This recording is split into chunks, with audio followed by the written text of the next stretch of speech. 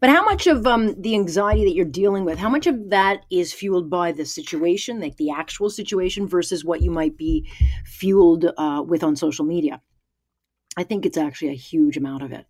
And there was a study done looking at the impact social media had on those in China during the height of their pandemic. And it looked at the emotional and psychological impact, the noise that it had in causing things like distress and depression. And I don't think it should come as a surprise to anybody, but the more time people stayed on social media, the worse their mental health was overall. So on one side of this thing, we deal with the health threat. On the other side of this thing, there's the economic threat. And then we are being pounded in every direction by opinions, theories, accusations, and a whole lot of doomsday news, all while being told stay inside and stay away from any actual real connection to the real world. Yeah, it's a hard existence. Dr. Roger McIntyre is a professor of psychiatry as well as pharmacology at the University of Toronto. He breaks this down for us. Good to have you, Doctor. Thanks for having me, and thank you for covering this very important topic. Well, when we went through the Great Depression or even the war, which is, I think, what people compare this to, there was no such thing as social media. And so, it was a different world. And yet here we are, and it's bombarding us. And I think it's heightened anxiety and irritation and made this thing a whole lot worse than it might be without it.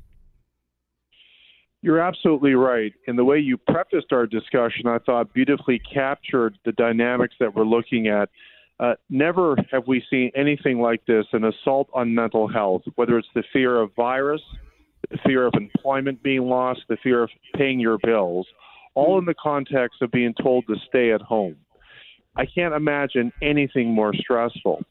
Now, the instinct that we all have as human beings is woven into our DNA, is that at times of fear, we often seek out comfort by those who are familiar and those who are safe to us. Now, you're right. Years and years ago, we did not have social media, but we had other ways we got together interpersonally. Social media itself is, in my view, neither good nor bad. Social media is a medium. It's a platform.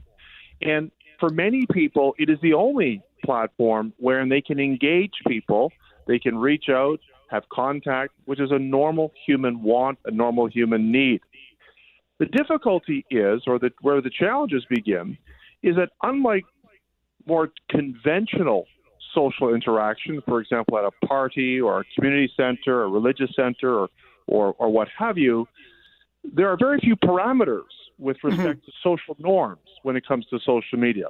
For example, if you and I were at a dinner party together, it'd be unlikely that our first interaction I would start calling you names. It's true. If I did, you'd be scratching your head and wondering about my social literacy. But on social media, there are no parameters. The other aspect about social media is that it's often anonymous. And the anonymity, as well as some of the vitriol and the lack of parameters, create a fertile ground for what we don't need. And that is unsafe, anxiety-provoking, and often very negative interactions. So I think, in fact, the way to conceptualize it is see it as a device, as a platform. It could be our friend. It could be our enemy. Now, what we found in our study in China, amongst not just the general population, but healthcare providers, is that individuals who spent a significant amount of time on social media during this crisis reported the highest levels of anxiety, depression, and stress.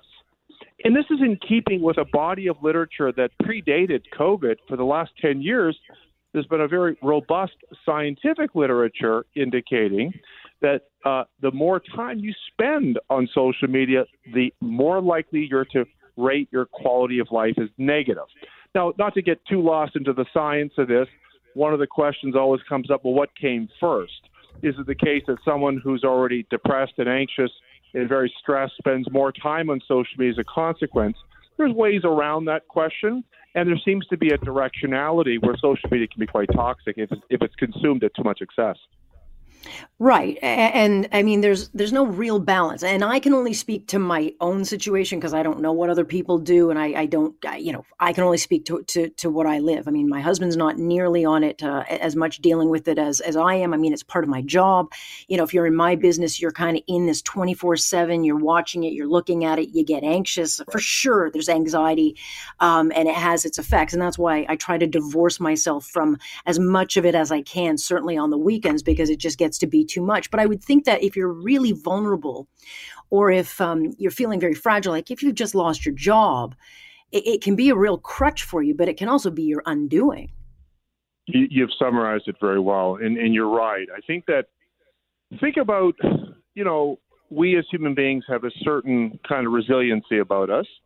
And in other words, there's only so many punches we can take, so to speak, metaphorically. Mm.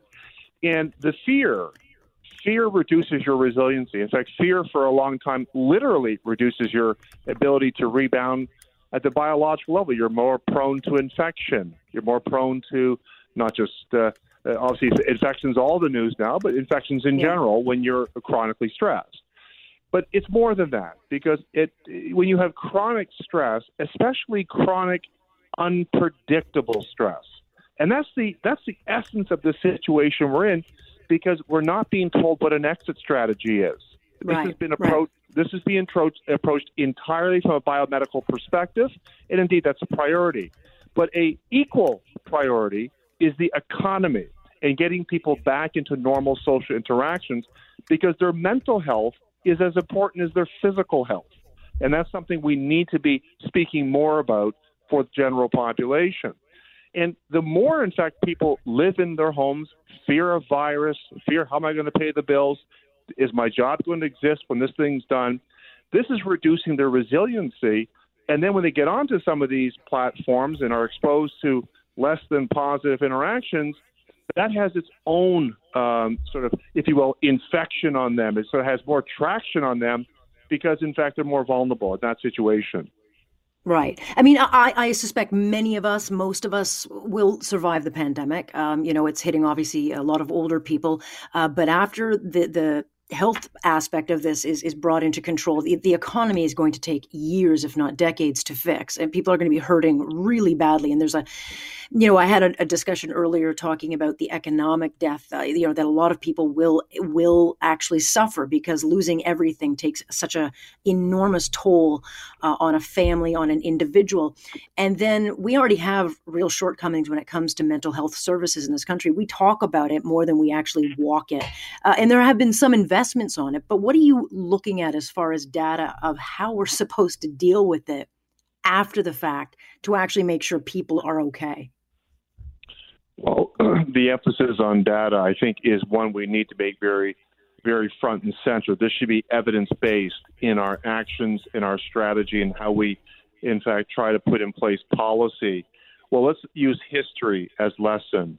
We know not only from the Great Recession just over a decade ago, but the Asian recession in the 90s, all the way back to the Great Depression, that whenever unemployment goes up, especially when it goes up abruptly, that's accompanied by an increase in suicide, as well as mental illnesses associated with suicide, like alcoholism and depression.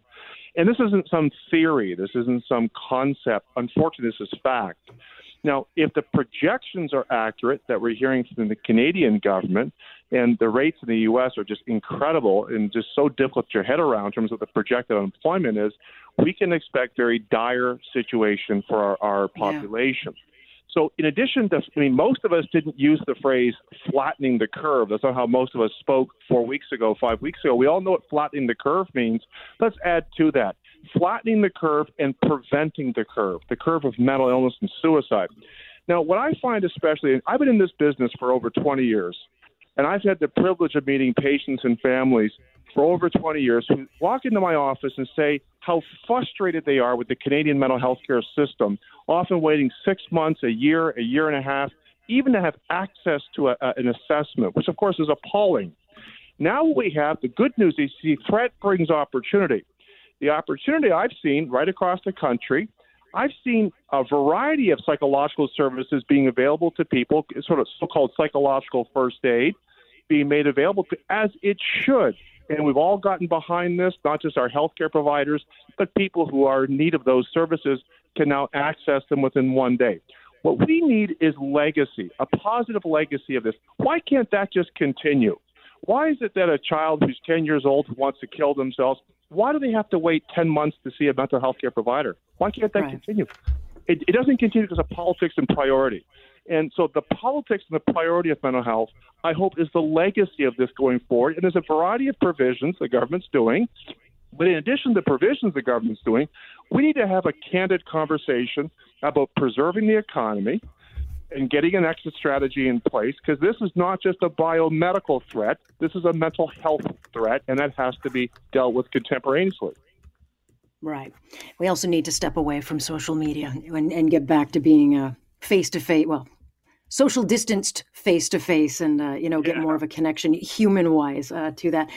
Doctor, I wish I had more time. Fascinating discussion. I hope you will come back on with me again. Obviously, this is not going away anytime soon. Thanks for having me. Thanks for having me. Take care. Thank you.